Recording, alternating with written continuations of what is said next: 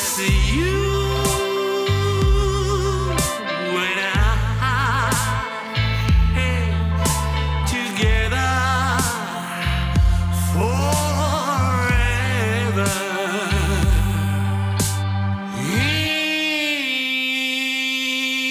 in love. Welcome back, everyone. For today, I'm actually joined with John Thorne. We're going to talk about the 30 years of writing for Twin Peaks. But before we get into that, I'll hand the mic over so he can introduce himself further. Thanks. Yeah, well, I'm John, John Thorne. I've been involved with Twin Peaks writing for years and years and years, and I'm happy to talk about, all of that with you today. It came across my mind recently that, this is a lot of landmarks for you this year. It's 30 years of Wrapped in Plastic, 5 years for Blue Rose. You have Ominous Whoosh that's been released a few months ago. And I realized that it would be like the perfect way to like nearly end the year with being able to talk all this. So I guess to start off, though, is that before you started Wrapped in Plastic, did you have any writing about Lynch before 1990 that you had? No, not at all. Yeah, I guess I'd done writing for myself. I'd done some critical writing, book reviews, and things like that. But to be honest with you, I wasn't really familiar with Lynch's work other than Dune before 1990. So yeah, it wasn't until Twin Peaks that I got started. It was after Twin Peaks. It was a couple years after that I really started writing about it. Before you started writing about it, between that period of 1990 and the release of the first issue, were there any other films like from Lynch's filmography that would have compelled you to write on top of with Twin Peaks? Well, again, I had seen Dune, and I was not at the time. I was not a fan of Dune, only because I was such a fan of the book, and the movie took some liberties, and so I didn't really see the movie as a Lynch work. I was looking at it as an adaptation. Subsequently, of course, I look at it now as a Lynch work, and I really love the film. And so I hadn't seen anything else of Lynch's. I guess maybe parts of The Elephant Man, but really, other than Dune, I mean, I knew of Lynch and I knew of his work and his films, but I was not schooled on David Lynch until after Twin Peaks. That's when I obviously went back and tried to see everything and think about it differently. So yeah, Twin Peaks was the sort of the crucial moment. To move on to the early days of Wrapped in Plastic, beyond the obvious of how much Twin Peaks just changed TV when it was first released, what was it that moved you to start the magazine? Well, I mean, it was the show itself was so compelling and so different and so challenging, and I think so important that even before the magazine had come out, I was engaging with it. I was writing, I'm making charts about the character relationships, and I was making trivia lists and questions about it. And I was trying my best with what limited resources I had at that time, which was 1990, to somehow express myself, my interest in Twin Peaks. And it was because of that. It really was because I had done that, and that stuff had gotten distributed locally through the comic book stores. I was giving it out for free to people. Craig Miller came across some of the stuff I had done, and he had some experience making, self-publishing comic books and magazines, and he wanted to do a Twin Peaks magazine too. He was also quite compelled to talk about Twin Peaks. So we got together, we found each other, and then it took a little while, but we managed to get Wrapped in Plastic off the ground, and then it stayed off the ground for quite some time after that. One of the things that I think, one of the reasons why I think it stands out for all these years is that you both were insistent on it not being a fanzine, but like a full-blown magazine. Were there any concerns, whether it was like deadlines or finances, that were kind of barriers to make sure that you stood apart from the fanzines at the time?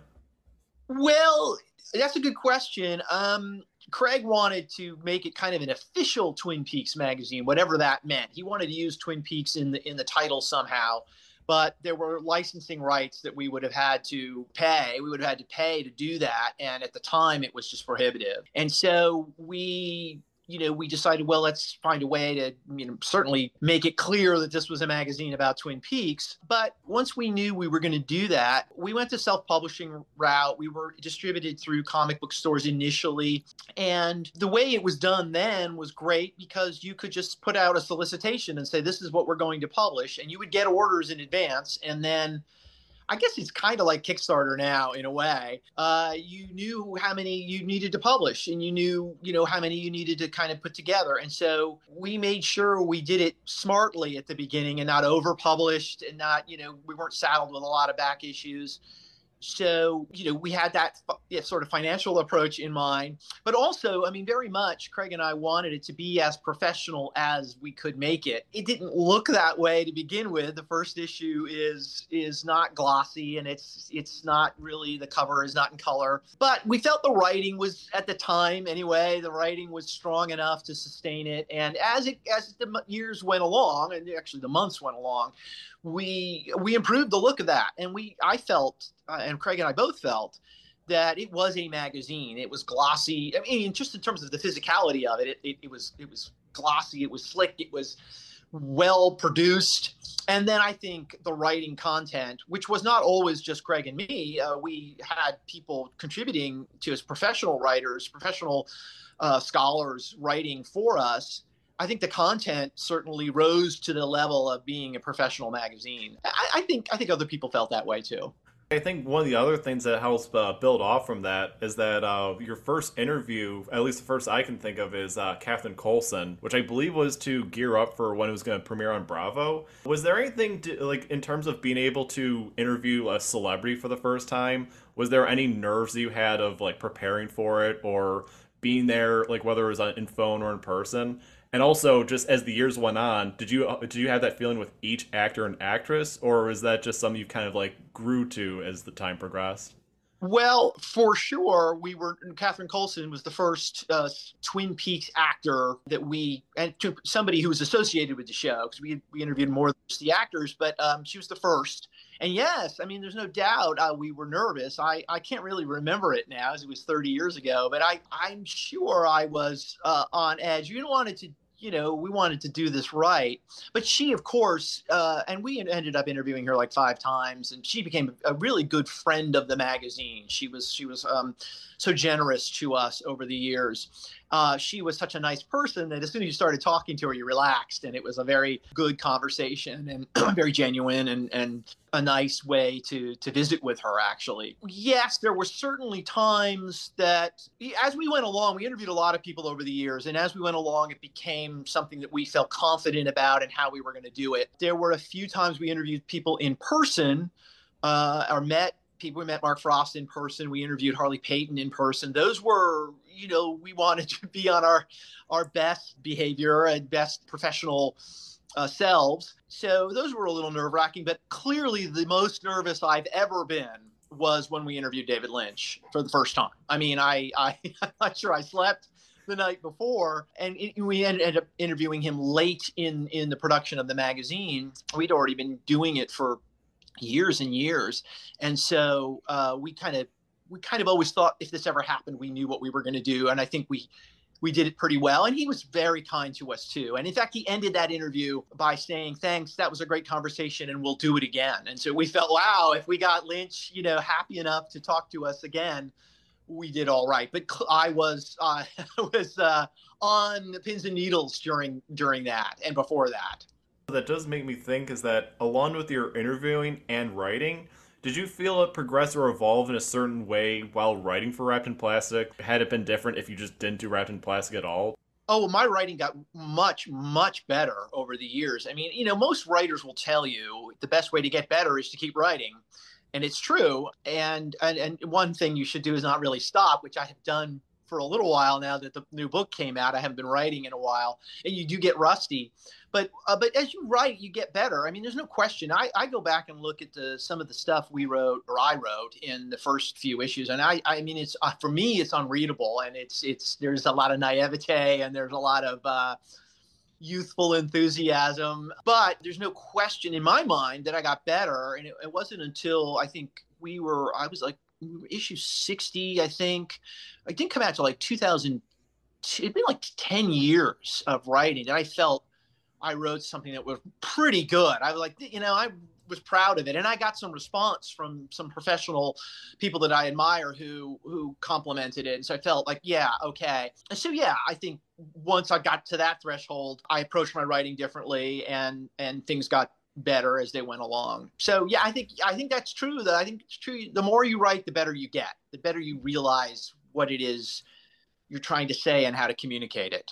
The last question I have for Wrapped in Plastic in particular is that I know that Wrapped in Plastic didn't focus explicitly on Twin Peaks or even Lynch's filmography during a lot of the time, but did you ever feel any particular burnout, whether it was through like a work-life balance or maybe it was just something that was like too much for like a deadline during the 75 issue run? Oh, sure. I mean, I think that's true of anything that you do. I mean, I was always enthused about Twin Peaks. And it's funny because as I wrote about it over the years, like new doorways would kind of open up and my enthusiasm would really just increase as I studied it. But there were parts of the issue that, I mean, it was some things that just you didn't have the same enthusiasm for it maybe, or there was a deadline and you kind of had to you had to get it done, still tried to do the best you could, but sometimes it felt like a chore. But, I mean, I always felt that I was very lucky that I was able to do this and write about a television show that meant so much to me, and more than a television show, really. The whole work, the whole creative realm of Twin Peaks. And I did it, just to answer your other question, I had young children. I had my daughter was born while we were doing Wrapped in Plastic, and my son was too later. And there were times where managing all of those things, having a baby and then trying to write and editing, get to do an interview, really tricky stuff. And I'm sure, everybody out there can relate to that. It's true of anything when you have a young family. Trying to get everything to, everything done that you want to do. You sacrifice a few things, but, again, I always felt I was really lucky. So it was worth doing whatever I had to do. I feel like you can definitely see it because I've read through the Essential Wrapped in Plastic, definitely the first 6 issues, and then sporadically throughout the rest of it. And you can definitely see everything that you were talking about in terms of just that passion that just kept on driving and ascending as the years went on. Yeah. I mean, it's just it was sort of a process of discovery. We're discovering things about ourselves as we wrote, but also about Lynch and about Mark Frost. And they were producing some new work, and any new work that they produced, it helped us kind of reevaluate the work that came before. And that's an interesting dynamic to get into when you're studying the work of artists who are continuing to make new work, that you could see sort of their evolution and it. There's a dynamic going on. You're changing, they're changing, your writing's changing. So yeah, it was a really nice time to be working on all of that. It was really special. I know that the last issue came out in 2005, and then you went to Blue Rose for another 12-ish years. I was wondering, like, how much writing was done about Lynch's work, or I guess any other works in particular during this time? I mean, I really thought I was done. I really felt that there wasn't going to be any more. I mean, I didn't think there was going to be any more Twin Peaks. I started a blog and was writing a few just things for myself, things I like, comic books I like to read and television shows I like to watch, and just to keep my fingers on the keyboard kind of thing. But I must say I was somewhat relieved when we were done. Craig said, I think we've got to finish. We weren't making any money. We never really were making any money, but it was getting harder and harder to justify the cost of putting it out. So there was a relief. I felt kind of unburdened when we were done with it. I missed it after time went along, but no, I wasn't engaging with any of that. And so, when Twin Peaks came back and I kind of got back into it again, I was very, very rusty, and it took a while for me to kind of come back to just where I had left off, let alone, I hope, get even better. The only Lynch-related movie that came out during this time was Inland Empire. Was it different experiencing Inland Empire knowing that you didn't have to write about it or you didn't have to like immediately put something out? Because that is a very complicated movie. I could only imagine it'd be like if you felt like you had to write something at a set point for it. Yeah, that's true. I mean, I saw Inland Empire just as the last issue of Wrapped in Plastic was in the works. Or maybe we were done. I can't remember, but it was right around the time. Either we were finished or we were just about to finish. I had gone to see it. I lucked out and gotten to attend a screening that David Lynch was presenting in Austin, Texas. And so I got to see Lynch in person. I didn't get to talk to him, but I got to see him on the stage. And I guess maybe I was a little burnt out on Lynch at that point, just because I've been in so, intensely part of my life and so immersed in that. I saw Inland Empire. I came out of it kind of my head spinning, and I did think, thank goodness I don't need to write about this, because my initial reaction was not positive. But of course, I would have had to go and see it again. I would have had to experience it more. I couldn't write about it on one viewing. We rarely did that. We rarely wrote about any of Lynch's work on one viewing. They came out in the theater like Mulholland Drive and Straight Story and Lost Highway. We went to see it 3 or 4 times, and so we could write about it, I think, with some authority. But Inland Empire, wow. I mean, I came out with my head spinning. But I will say, I've come back to Inland Empire over the years, and that film only gets better for me as time goes along. I think it's really, really brilliant, and really an important film in terms of how we approach Twin Peaks: The Return, because there are some themes and some approaches I think Lynch is employing in Inland Empire that he brings again to The Return. A long answer to say I was relieved I did not have to write about it. Actually, I'm still relieved I really don't have to write about it. But it is a great movie, and I do like to go back and study it. So maybe someday I will. I don't know. That's a tough one. The next question I have, and you did partially answer it earlier, but what was like revisiting your work when you were putting the essential wrapped in plastic together? Yeah, a lot of the stuff, it's interesting, a lot of the stuff that we did about Twin Peaks, we did later in the run, Wrapped in Plastic. I mean, we wrote about it early on, but we wrote a review of Fire Walk with Me, and I didn't republish that. It was okay. It wasn't really that good. I wrote essays about Fire Walk with Me much, much later these are the ones I was talking about earlier that I was happy with. We did the episode guide for Twin Peaks much, much later in the run. And we were doing a thing called Unseen Twin Peaks, which is where we analyzed the scripts and how they changed when they were, we saw what was filmed, what scenes were cut, what scenes were changed. And those were pretty straightforward, so I didn't have to do much.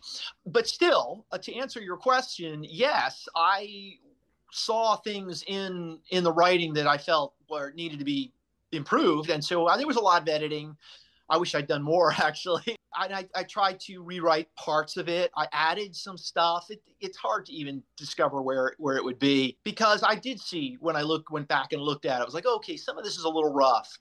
Luckily, again, as I said, much of it had been produced later in the run when I think we were better at what we were doing. So it wasn't too tough to kind of compile it and put it into book form. And that was actually really very fortunate. Had we written about Twin Peaks in depth at the beginning of Wrapped in Plastic, I don't know if it would have been reprintable. I think it would have needed to be rewritten. This one's a little less about writing, but I'm thinking of how 2014 was a pretty tremendous year for Twin Peaks, because in a short span we had the missing pieces and the announcement of season 3. What was like for you seeing that, thinking of like this revival of sorts, like this revival that no one saw coming, like even months before that? Well, I'll start with the missing pieces. When I saw the trailer for the missing pieces, I practically jumped out of my chair. When I think in the trailer they showed Philip Jeffries in where is he? I can't remember. Buenos Aires? Buenos Aires, yeah, I couldn't remember. And there was a couple of other scenes in the missing pieces trailer. It's just like, wow. And I did think, I wish I could write about it. By that time, unfortunately, Craig had passed away. There was no Wrapped in Plastic. It was not coming back. And I was thrilled. I still didn't think it was going to be, that was it. I figured that's the new Twin Peaks. That's what I'm going to get, which was great. And then, and I know I've said this on podcasts and interviews before, when the tweet came out in October of 2014, I wasn't overexcited, put it that way. I didn't know what it was. And I've been through a lot. And I think old time fans can tell you, we'd heard a lot of times over the years that maybe something new was coming. And it never turned out to be the case. It always turned out to be either a rumor, it wasn't true, or it was something else. And so I had my feet on the ground. I didn't really think it was a new show. I guess in retrospect, if I looked at it a little more closely, I probably would get a little more excited. But I thought they were going to put out like a a video game or some new associated product or something. So when the news came, I think it was a Monday that I wasn't on Twitter or anything. Somebody had to text me and say, it's really happening. My head was spinning at that point. I didn't know quite how to comprehend that there might be new Twin Peaks. So yeah, it was pretty exciting. It was truly at the time hard to believe. I'd lived with it for so many years. It was a strange feeling that it might be coming back. I know that with all this, that there was a lot to like get excited about. How did you perceive like all the Twin Peaks podcasts that were coming out around that time? Like say Twin Peaks Unwrapped, where I know Ben Durant, even by his own admission, referred to you as the godfather of Twin Peaks. Scott Ryan's had you on the Red Room podcast on more than one occasion. Did it feel different coming into it, knowing that you had like this legacy lean into it? I never thought about that at all. I wasn't aware. I mean, honestly, when Wrapped in Plastic ended, my kids were, now like, 8 and 7 and 5. I don't remember how old but they were a handful. They weren't babies anymore. And I was devoted to whatever we were doing with the family and getting them to school and getting them to extracurricular activities. And I was not aware. I will be honest with you. I was just not aware of a lot of social media stuff. I wasn't on Facebook. I wasn't on Twitter. I didn't really know. I guess I listened to like the Lost podcast that Damon Lindelof did. I mean, that's about the extent of my podcast experience. So people reached out to me. Scott Ryan did, and Ben Durant did, and then I was quite pleased that somebody wanted to hear what I had to say. So that was fun to get on to those podcasts. And of course, I've made great friends because of that. Scott Ryan, of course, we worked together, and Ben and Brian at Twin Peaks Unwrapped have been so supportive over the years. And everyone, yourself and so many other people who've devoted themselves to talking about Twin Peaks. I think it's fantastic. But I honestly, I did not think of myself. I try not to now. I'm just a fan who was in the right place at the right time and who had a real passion for Twin Peaks. And I was very lucky. I was very lucky to be where I was and to have the things happen. And so I always think of myself as that. And I hope that I've done well by it over the years. Honestly, I think you absolutely did as well. And I think this does carry into what I'm about to mention next, is that I love the basically origin story of how the Blue Rose came to be. Because from what I understand, Scott felt that he could not do it without you. There was a phone call of sorts where it's like you can correct me if I'm wrong on this, but it seemed like he wouldn't take no for an answer. And it kind of what led to you being the position that you are now to be at Blue Rose. Well, it's not quite that. I mean, Scott is, I've said this before many times, Scott gets things done. He really does. You look and you see the work that he's done with the books that he's put out. He's got a lot of energy and he's got a lot of passion and a can-do-it-iveness, whatever. And so we had met. I had met Scott at a Twin Peaks festival. We had talked on the phone, and he did call me one day and said, I want to do a Twin Peaks magazine. And he said, I'm going to do it with or without you. But, I really want you to be involved. And I was hesitant, I think, only because I remember what it was like to do Wrapped in Plastic. And it's a commitment, but at the same time, very excited with new Twin Peaks coming along, an opportunity to write, to engage with fellow fans again. I somewhat, excited about it for sure, and grateful to Scott for making me part of that. So, as with Wrapped in Plastic, I give so much credit to Craig Miller, and with Blue Rose, I give so much credit to Scott Ryan. And so, I think he would have done it without me. I do, and it probably would have been just as good, maybe better.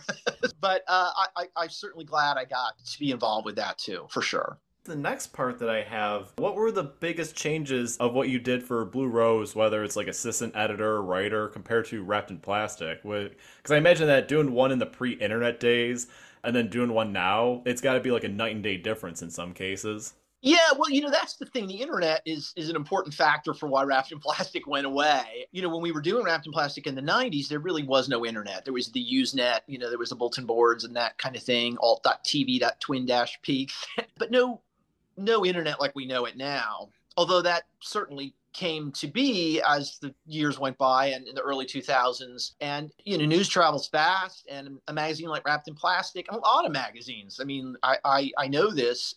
Magazines just harder to survive in that kind of environment. So the Blue Rose, I think, we knew that that was the case. Both Scott and Scott for sure wanted to produce something that was a physical item that wasn't, just a website, something you could hold, something you could keep, something that would last. And I certainly feel that way too. I think that there's a value to physical media, but we went, we were distributed, I guess, a few places, but primarily it was subscription only. So that was a big difference between Wrapped in Plastic and the Blue Rose. Wrapped in Plastic was available in stores. We had subscribers, but it was available at a lot of comic book stores. It was available at Tower Records. It was available in Borders Books. I saw it at Barnes and Noble. I mean, it was amazing how many places we got into, but that was not the case with the Blue Rose. And we were aware of that distributing it like a magazine, this was not the time, times had changed. So we tried to make something that thought people would want to have, that would want to, to collect maybe and read about and give something of substance. And with a magazine, unlike a website, for most websites, you can get a little more in depth. You can get in a little deeper to a topic. And so that was also something we had in mind when we were doing it. I know you said before that with Wrapped in Plastic, you were like the right fan at the right time. But how did it feel knowing that Mark Frost was doing anything he could to make sure you got to the season 3 premiere when that came out? Well, first of all, I'm very grateful to Mark Frost for thinking of me. Yeah, I was really quite floored that had happened. We had kind of established a relationship with Mark Frost over the years. We interviewed him a number of times. We promoted his new projects, his books, his television series. I came to like Mark Frost as a person. I don't really know him, but I did get a chance to visit with him a number of times in person. And I had seen him when his new book had come out a year or 9 months before the show came back. So this was in 2016, and I had a chance to sit down again with him. And so I was, I don't know if I have the right words. It was truly, I was overwhelmed and grateful to him he got me one ticket. He said, I can only get you one ticket. And I was like, fine, that's great. And so, yeah, it felt like a culmination in a way of all the work. I wish Greg, had been there to experience it, because it would have been something we would have had to share together for sure. So it was me, I was the one, but it felt like a culmination of all the work we put in over the years devoted to Twin Peaks to be able to go to the premiere in LA with the cast. I mean, I sat right behind Kyle MacLachlan. I got to go to the party afterwards and hang out with Dana Ashbrook and Machen Amick, and that was surreal. I mean, even now, I still can't believe I was there. So one of the highlights, certainly, of my Twin Peaks life, for sure. I mean, that was an amazing experience.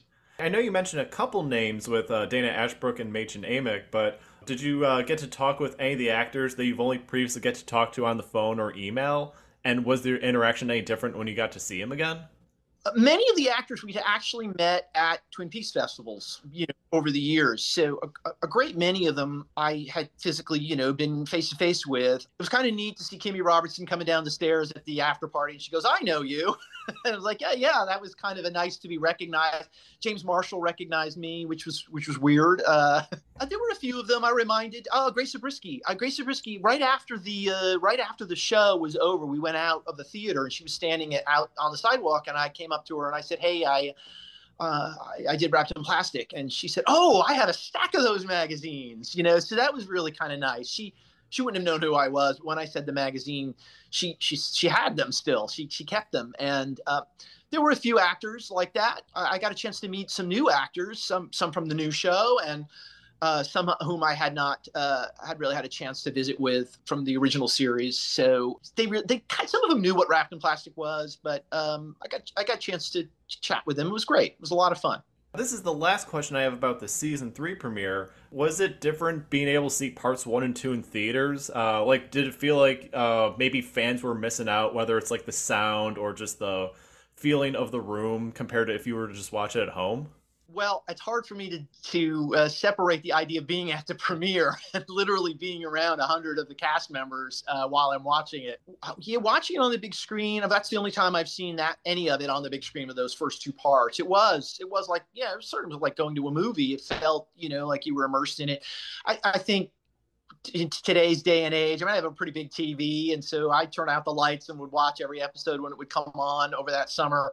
It was a pretty good experience. I think if there's any one episode I would really, really want to see on the big screen, to be Part 8. I think that would be a really great cinematic experience. And I guess there have been a few, maybe one occasion in New York where they did do a marathon screening of the full 18 hours. I mean, if that ever happened again, I would try to go do that. I guess that answers your question. I do think maybe seeing it on a big screen with a big, really good sound system is a little more immersive, fewer distractions maybe. So I would try to do that if I could, but I don't think, I don't think people missed out on anything really. Again, it was an unusual audience to be a part of while I was watching that. So that certainly affects my memory of that experience. I'm thinking of when I saw the 4K restoration of Inland Empire this year, it didn't even cross my mind how terrifying just the audio was in that movie until I saw it on the big screen. I thought, oh wow, I must be missing out on a lot just watching on TV. Where I know apart from the New York, the New York 18-hour marathon and then the premiere you went to, that it must be like almost night and day in some cases. Yeah, I think the sound, it might be, and Lynch, of course, sound is really important to him, and he wants the sound systems at the theater to be set the right way so that you can really experience it. I can imagine, yeah. Well, I'll tell you what, I mean, I wrote, there's a little footnote in my book, but when I was at the premiere, I was sitting next to Mark Frost's assistant. She really wasn't familiar with, obviously she must have known who David Lynch was, and she was, part of the industry, so she had a familiarity, but I don't think she really experienced a Lynch film, maybe, because when the experiment breaks out of that glass cage and kills Sam and Tracy, I mean, she just was like, Jesus Christ, her reaction was so visceral. And you could tell that she had been physically moved by it. And that was a fun thing to experience, to be next to someone who I didn't really know, and to kind of vicariously feel her reaction to what was on the screen. And that's not something you can get, watching it at home. So that was a good thing to be part of. Moving back to Blue Rose, in issues 3 and 4, you wrote this great outline for everything season 3 across all 18 parts. What was that like in terms of this arduous undertaking? Because from what I understand, that was supposed to be a one-issue thing, but I think it was after part 8 where everyone realized that this had to be a two-parter. Was there anything in terms of feeling like you had to have certain things down, or you had to have it conveyed in a certain manner within that time frame? Well, there's a couple things about that. First of all, I think we were going to split it up because I think the first, I can't remember for sure, so forgive me. I think I had written most of the first half of it while it was airing, and so there was no way to get it into print until I could finish the rest of the season. So I think it was going to be 2 issues. What ended up technically being 3, and what happened was I could not write about part 17 and 18. I just could not do it justice, and so that kind of became an essay that ended up in the issue after. I think maybe it's issue 6. It's kind of a long and technical answer. I think the thing about that project that I did was I was writing a lot of that in real time, which means I didn't know what was going to happen. I went back and edited it some because I would know later, but a lot of that was sort of speculation. What will happen? Which was interesting because you read it now and you can see how much of it I got wrong. But at the same time, you can sort of experience a little bit of what it was like to be in that process of theorizing. What does it mean? Where will it go? So that was a unique experience, to be sort of keeping a journal in a way of the episodes, sort of trying to provide a synopsis of each part. You're sort of out on a ledge. You're right out on the edge because you don't know where you're going. And so that was an interesting experience. It has a value in that respect. I don't think it has a value really in the long term, which I had a total different approach when I did the book, because I wanted to take it all as a whole and try to write about it with full knowledge of what was coming. It's a little easier in some ways to get your hands around it, but those issues that you talk about were unique because so much of it was just, you were right out, you didn't know what was coming, and it was difficult too because you were trying to provide something of value, but you didn't know, whether or not it would really be of value because it could all change the next episode. So it was an interesting experience. During this time under Blue Rose, at least in the 5 years so far, do you have any favorite articles that you've written, or even some of which you've read that have come your way during that time? Oh, well, I mean, there's too many really to say. We've done some great interviews. I was really happy to get into Lindelof, which was great. I had met him at the premiere, which I was just, it was such a neophyte fan. I'm like, oh, you're Damon Lindelof. And which was great to make that connection because it's harder to get an interview with him. We did that in issue 5 or 6. Courtney Stallings is a great writer, and she really is, to have her involved in that magazine makes it a better work by far. She edits it, and she writes really well. We've had a few people contribute a few things. They're good essays. I wish I could tell you specifically. Some of the stuff that later issues that I did were coming from the book that I was writing. So they're kind of early drafts of chapters of my book, essays from my book. So I was happy to get those out to some, to an audience early. So maybe get a little reaction. It's not really answering your question. I think, I think everything that, and really, again, so much credit to Scott. Scott's the one who drives it and oftentimes selects pieces that are going to go in and how they're going to go in. He's got a good, approach to all of that. I think it's been a good set of issues. And yes, you're right. I've talked about it somewhat in the past tense. I don't mean to. I say that because there's no imminent issue coming. I don't know. I think we're going to do another one sometime, but it's not being put out regularly like Wrapped in Plastic was. It's one of those things because there is a limited audience for it. So we kind of waiting until the time is right to get another one out. Since we've mentioned everything about Blue Rose, we can move on to your new book, Ominous Whoosh. I know that this was a long, arduous process for you to write. What were the most prominent factors that led to it being the 4-year process that it ended up being? Well, I mean, it's 4 years, I guess. I say that because really it was like 3.5. But who's counting? And there were gaps of time there where I wasn't working on it. But I technically started it in 2018. I guess I didn't know. I honestly just didn't know when I would be done. When I started it, I thought it would take a year or so, which it did not. I mean, I realized it was taking about a month to write each part, like a full month to write. I mean, I realized that there's 18 parts and some of them are going to be harder than others. So that's 18 months right there. Plus I wanted to do these essays. So I figured, well, I don't know how many essays are going to be, 6 or 10 essays. And I think there's 8. So how long are they going to take? And so at a certain point I realized, don't give yourself a deadline. I kept hoping, well, maybe I'll get it done by hit now, but I'm not going to hold myself to it. I'm just going to keep going until I feel like it's good enough, which is why I didn't really have a publication date. It just happened when it happened. I felt at a certain time it was ready. Courtney Stallings, whom I mentioned earlier, had done a copy edit, which was wonderful. My wife did 2 copy edits on it, and I had done a couple of revisions. This is all boring detail, but I wanted to feel good about it. I wanted to feel comfortable with it. I didn't want to put it out too early, just to put it out. And so I'm not sure I used the word arduous to describe it because while there were times that it was arduous, it was also times I'd wake up in the morning. I can't wait to get back to it. I can't wait to get back to it. There were times where I'd walk around in dismay at what it was. I didn't know. And I still don't really know. People seem to like it, so maybe it is working. But it was daunting. 18 hours was daunting, and so that 18 hours took 4 years or so. I hope that was enough. I hope that was enough time.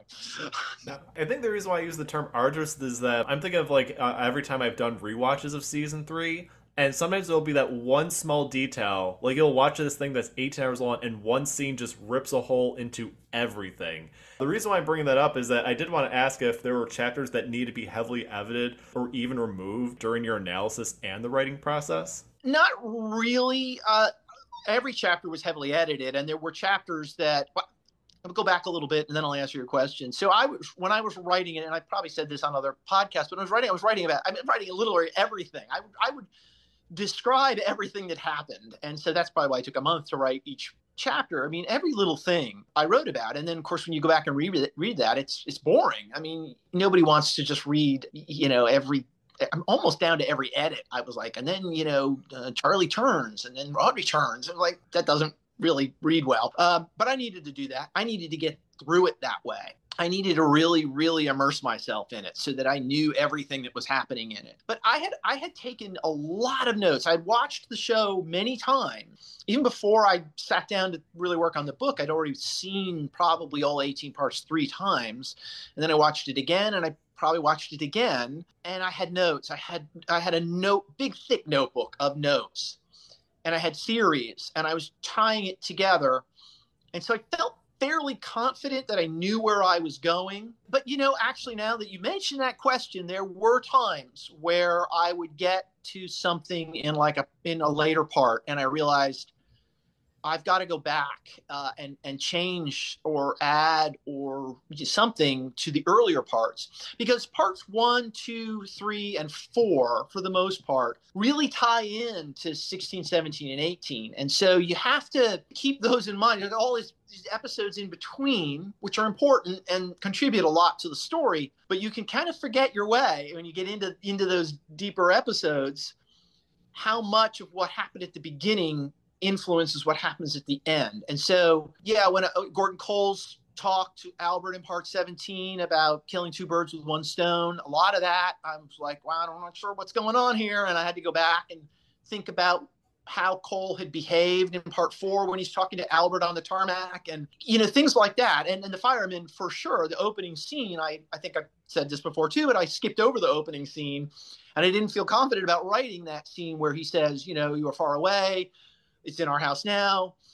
It wasn't until I got to 17 and 18 that I started to see what it meant. And so then, I wrote parts of the first chapters very, very late in the process after I had gotten through that. I don't know if that answers your question, and it's a long answer, so I apologize. But yes, 18 hours is a lot, and you do find yourself suddenly realizing, well, what I said back in this chapter may not really be right, or it may not fit with what I'm seeing now.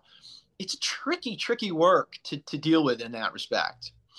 I guess on that note, would you say that out of all of your writing in the last 30 years, do you think this was your most challenging one yet? And if not, what was? Oh, without a doubt. This was the hardest thing. And I tried to make it, I hope, one of the best things that I've done. I feel like as I wrote it, I got better. I really felt good at the end. I really like part 18, the chapter that I wrote about part 18. I'm like, I feel good. And I go back and I look at part 5 and I'm like, oh, this is no good. I really went back and revised after I'd gotten a rhythm going, after I felt confident more about the material and the way I was approaching it. I went back to early chapters and more heavily revised those chapters than I did perhaps the later chapters. But, personally, I'm really glad I did it. I felt like I was a better writer at the end. Whether it's any good or not, I don't know. But in terms of, do I think I'm better at writing at the end than at the beginning? For sure, I do. That doesn't mean I'm good, but it means I'm better. So it's clearly far more challenging than, up until then, the challenging thing was Fire Walk with Me. And Fire Walk with Me is a challenging work, but it's 2 hours long. I didn't really think I'd had a handle on Fire Walk with Me until almost 10 years after it had come out. So 10 years to think about a film and then start writing about it. I didn't have that time for 18 hours. So I wonder, if 10 years from now, I'll think differently about The Return. But anyway, long answer to say to you, I do think it was the most challenging thing I've ever written.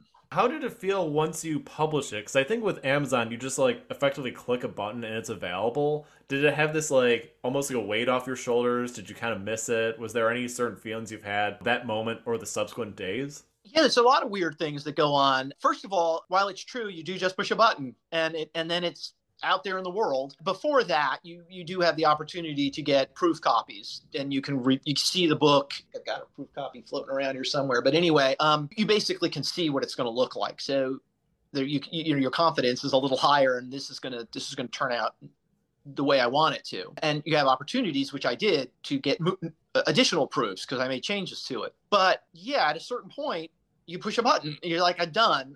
Or I'm as done as I can be, or I can't do any more. I'm just going to make it worse if I continue. And then it goes live, and it's on the website, and people can order it. And lots of weird feelings go through your mind at that point.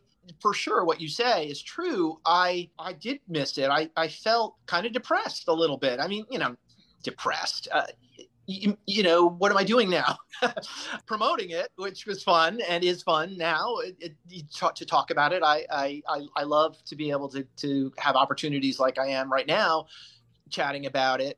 So it's still kind of alive with me, the book. But yeah, like I said earlier, I was getting up every single day and I was writing. I was sitting there and I'd write and I think and write and think, and then that's gone. I could do other things, which is good because there were a lot of things I postponed. But yeah, it's a strange feeling. It's gone. So I know you said that Blue Rose, that there isn't anything firmly lined up as of now, but did you have any projects, either whether it's Lynch, Twin Peaks, or otherwise, that you've had coming 2023? Well, there is something it's got going. I don't think I can really say what it is. He hasn't announced it, but there is going to be something, maybe 2024. I haven't done anything on it yet, so he'll announce it. So I've got some writing to do about Lynch's work, so put it that way. There is a book coming out that I wrote the introduction for. I think it's called David Lynch in the American West. I wrote the introduction for that almost 2 years ago. That's coming. You can look that up on Amazon. That's a good book of essays about sort of Western themes. And I don't mean like the traditional, cowboys and Indians kind of Western, but Western in terms of the American West. I think that's what the book is called, David Lynch in the American West, the idea of the landscape of the West and the philosophy of the West. That's a good book. I just wrote the introduction to that. And then, I want to get back to writing. I don't know when I'll get to it. I do want to do something on Mulholland Drive. I think I've got something. I feel pretty good about something different that maybe hasn't been put out there yet on Mulholland Drive. And then maybe someday, so nothing in 2023 really.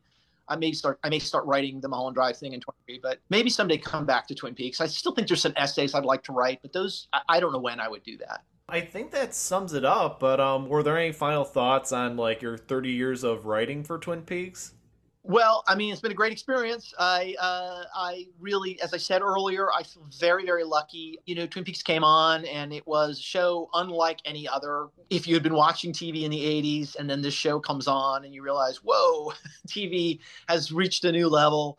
It certainly changed my life, without a doubt. I went back to school and got my master's degree in television and studied narrative theory. I've had an opportunity to do some incredible things, write and contribute to some things. So I hope it's not over. I mean, it's been 30 years. Let's hope that there's a number of years to come where I can keep being a part of it, because as you know, I mean, for sure, the fans are great. The work is so compelling and interesting. I don't think we're ever really done with it. I don't think we're ever done with it. I think we, as you say, we find new things in it, but it's living inside us all the time. Even when we're not writing or doing a podcast. I think Scott Ryan said, Twin Peaks happens when you're not watching it, which is a great quote. So yeah, I'm very lucky. I'm very happy, and hopefully I've got more to do. We'll see. One of the last questions is, where can people find you on social media? Anything you want to plug relating to that? Yeah, I'm on Twitter still. We'll see how long that lasts, depending on how things go. But at Thorne Whip, THORNEWIP. That's really the only place on social media. It's at the back. If you need to see it, I have it in the back of the book. So, but I'm popping up on podcasts and time to time. I'm sure I'll eventually be on Twin Peaks Unwrapped again someday.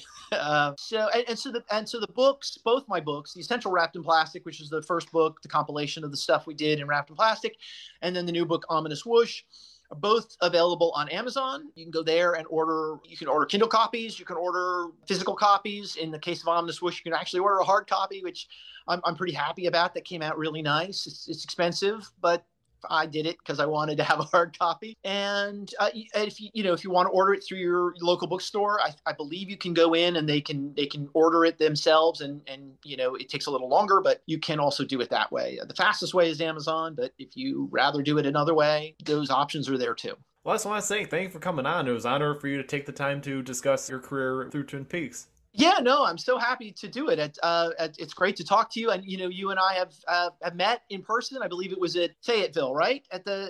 I remember that, and that was fun. I hope that there'll be more opportunities to physically be in the same room with some fans again because well, the pandemic came, and then I know there's been a few things recently, but I miss being able to talk to people in person, and hopefully that'll happen again.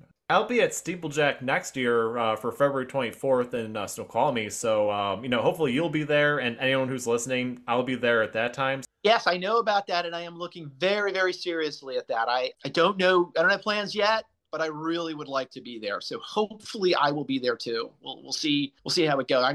Time's running out. I better make some plans pretty soon because that's coming up soon. But yeah, no, thank you again, and hope to see you in 2023. Yes, same here. Same here. Thanks a lot. together.